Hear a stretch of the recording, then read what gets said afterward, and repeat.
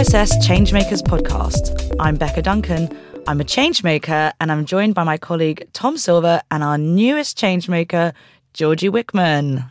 So last year, the average UK company spent over £1,000 on training new employees, and research that was undertaken recently has also found that companies that offer structured training programs have over 200% higher income per employees than companies without formal training programs. But is training really worth it?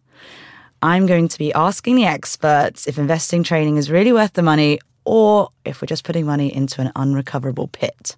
So on average, Tom and Georgie, how long do you think it takes for a new employee to get up to speed with the company and reach their optimum efficiency?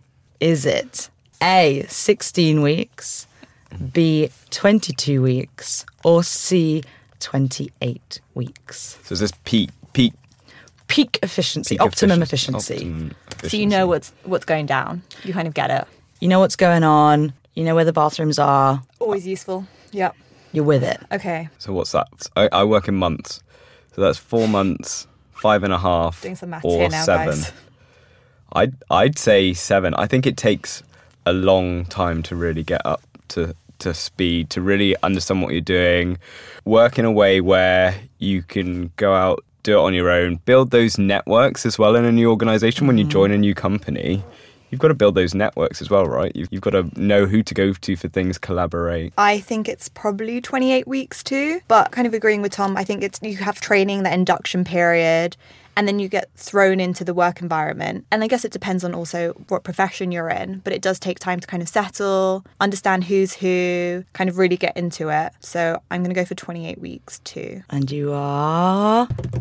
right. Woo. 28 weeks on average. But it's interesting, 1 in 3 people leave in the first year. In the first year. And we're saying that it takes 7 months to get up to speed. So maybe there's a perception on ourselves that we think we need to be up to speed really, really quickly. We need to have figured it out really, really quickly. And actually, we need to give ourselves a bit of a break. Have a bit more understanding that actually it does take quite a bit of time to start feeling like you're able to perform where you need to. Tom, you've been a teacher. I have. Does this concur with what you have found bringing students up to speed in a new school year? Do we bring that into our adult lives? Does that feel just about right with how long it really does take people to get comfortable and maybe they're not hitting that sweet spot? I think I could answer that in a number of ways. When students are learning in a school environment, they're kind of used to it. They get into this pattern of repeating every year. Where the difference is when they have a new teacher, and especially if in a particular subject they're having lots and lots of new teachers and going through that change quite frequently, then I believe it does take quite a long time to build those proper relationships. So I was a teacher for 3 years. In the first year, students obviously did learn, but their learning rates were much faster in the second and third years because they already knew me. I was established. They saw me as someone that wasn't just going to go and leave them. But I also think looking at that stat of that 1 year just depends on who you are too. And everyone has kind of a different way of working, a different way of settling. You might go to a company and realise, actually, this is just not for me. So I think thinking about that stat, there are some broader issues too that need to be taken account of. I think a lot of things come into play. I've seen things work where you have a really intense training program and then you're thrown into it and you're more likely to get it because you've had that basis, that foundation before you're kind of thrown in. And then there's also places where you're just first day, you're given a desk, given your pen pot, your cactus, and then saying, okay, go and do it. And you have no idea what you're doing. And I think that really impacts you because it can also impact relationships. Things like training can also introduce you to people, build that network that you spoke about. I think there's a lot of things to take into factor when thinking about that stat. Yeah, and I think there's a point that I would add from my teaching experience. Learning and development and getting better at things is a spiral. You know, we had to introduce a concept to the students and then you'd go back to it. Is it every week, every month, every term? You'd consistently keep going back to it. And I think that's what happens when you're learning and developing in the workplace. It's not this kind of... I disagree that I don't actually think that formal training is as effective as people think it is.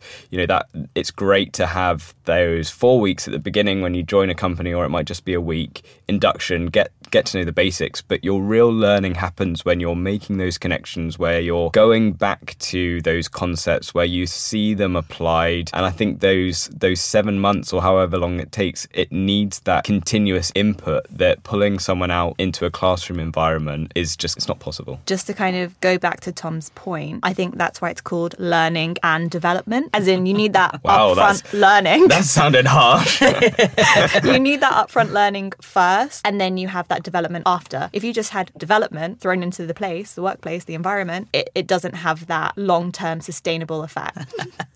I feel told. So we know it takes a while for people to get up to speed. Formal learning training programs sometimes help. Sometimes it's more of the soft skills, the on-the-job training. But there's been growing investment over the past few decades in different types of learning, particularly in digital learning and online videos. So my next question for you both is, according to YouTube, the average length of videos on their platform is 4 minutes and 20 seconds. But what's the average length of time that people watching instructor videos spend actually watching? Is it A, 2.5 minutes, B, 2.7 minutes, or C, 2.9 minutes? Well, those are very close together. I like this question. It's a tricky one. The first one was too easy for you both. So just help me understand this. Again, what we're saying is that the average instructional video on YouTube is 4 minutes, but out of those 4 minutes, people actually only spend about 2 minutes. Yeah. So is it 2.5, 2.7 or 2.9? I want to go in between like the 2.5 and 2.7 mark, because I realise like this generation, our attention span is terrible. Going into the cinema and seeing people on their phones is real now, so I'm going to go for 2.7. I'll take a different view. I'll go for the longer one, 2.9, because I don't think that, you know, picking up on your point, Georgie, that kind of a attention span thing, I don't think that's a us generation or a you generation. If I'm in the same one, I'm not sure. My husband tells me I'm in a different generation to him, and he's only 4 years younger than me. But I think we should give ourselves more credit. When people want to learn and want to concentrate, they can. It's all about the content. So if you make that content really inspiring, if you make it something that people actually want to watch and find useful, they will pay attention. So I'm going to go 2.9. Was that the option? That was an option, and that is the right answer. Yes. Well done, Tom. 2-1. Although, Georgie, I will throw in that in 2019, the average human attention span decreased by a few seconds There we go. to 8 seconds. What's wrong? Like, what's happening to us? What was it before? I think it was 12 seconds, something like that. Yeah. Okay. But it's just over 8 seconds now. So our attention span isn't long, but we are spending multiple of those 8 seconds watching 2.9 minutes worth of instructional videos. I mean, I'm happy at the same time as I'm sad that I didn't get the answer right, but I'm also happy Vindicated. that we are okay at concentrating for like 0.2 more seconds. Happy for the human race. Yeah. You've worked with plenty of clients on major programs, helping their employees adapt to new processes, helping them get up to speed with new softwares. So in your experience, do you think it's worth spending the money on the technology to train these people up and do it that way? So I know that we are moving to that approach, but I do think kind of the face-to-face training works really well, and kind of technology training, so whether that's e-learns or videos, is the kind of nice supplement on top of that. But I'm very pro the face-to-face approach. In my experience, I think what works well with training is that face-to-face session, you're then given like a toolkit of materials and videos that you can look at afterwards, and then you have the development, the experience of trying out on the field. So I think it's kind of that flow which works really nicely. And let me ask you, do you think that applies to employees who are being trained at all levels of the organisation? I have found a stat here that said nearly 2/3 of senior executives would much rather watch a video than attend something in person, which I suppose if we look into their Outlook calendars and we think back to those average 4-minute video lengths, might save a lot of time. Do you think that that's the right thing to do at all levels of the organisation? Personally, yes, because I think leadership should lead by example. And I think that's when you have the greatest engagement with your workforce, is if you have leaders kind of demonstrating what they're preaching. And some of the best training programs that I've done is actually when we have leadership attend it with all levels of employees, and they're saying that this is a good investment, this is something that leadership are really bought into. That's when I've seen training at its most effective. I've actually disagree, because as I've grown in my expertise, those short, sharp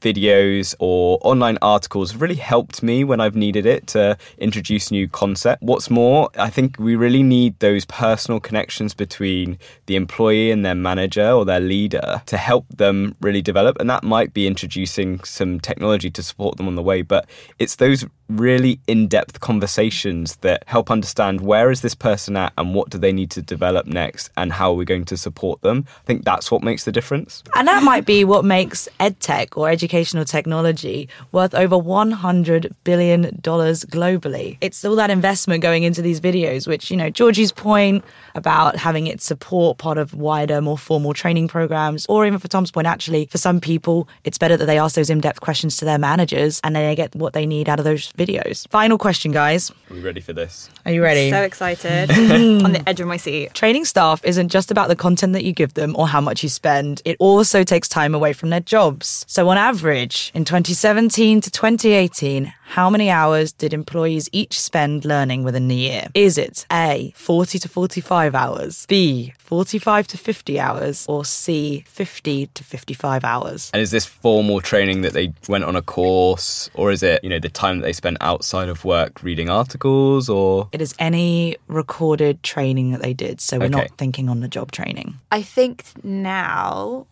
time is always one of those things that people talk about, like, time is precious, we don't have enough of it. So I'm actually really happy that those are the numbers. I think I'm going to go for the middle of 45 to 50. Okay. Tom? I think less. I've seen in different clients that I've worked in different industries, there's a real difference here between the private and the public sector. So I see public sector, they're investing more in sending their staff on courses. They seem to have a little bit, not necessarily more time, but that's the way that they help to retain their staff as well. Maybe they can't provide those market-leading salaries, but they can send you on some training courses. But I would actually say it's less because there are a lot of pressures in the workplace today. So I would go with A. 40 to 45 hours. Georgie. Ooh. 46.7 hours is the average amount of time spent. This is good. That's a draw then, 2 each. I know. That was pretty good. Round of applause. Round of applause. So my final question to you, how much time should employees spend training, or indeed is it constant? And should that include going over lunch and learns before and after work? Should training be outside of working hours or within? So I'm definitely against sending people on courses and making them come to things outside of working hours. I think any formal training or that kind of learning opportunities needs to be part and parcel. It needs to be recognised and valued. 46.7 hours a year needs to be taken out to do that. I think that's really important. But I do think it needs to be continuous. The way that I've learnt best is through that continuous learning, those short, sharp interventions. And also I think it needs to be just in time. It needs to be as you've approached a scenario, you get that input. In teaching, we had this thing called cognitive conflict, which is where you believe one thing, you then come across a situation or something that challenges that viewpoint, and then you're prepared to kind of reframe your mind to learn something different. I think you need that cognitive conflict in your job to work out, right, okay,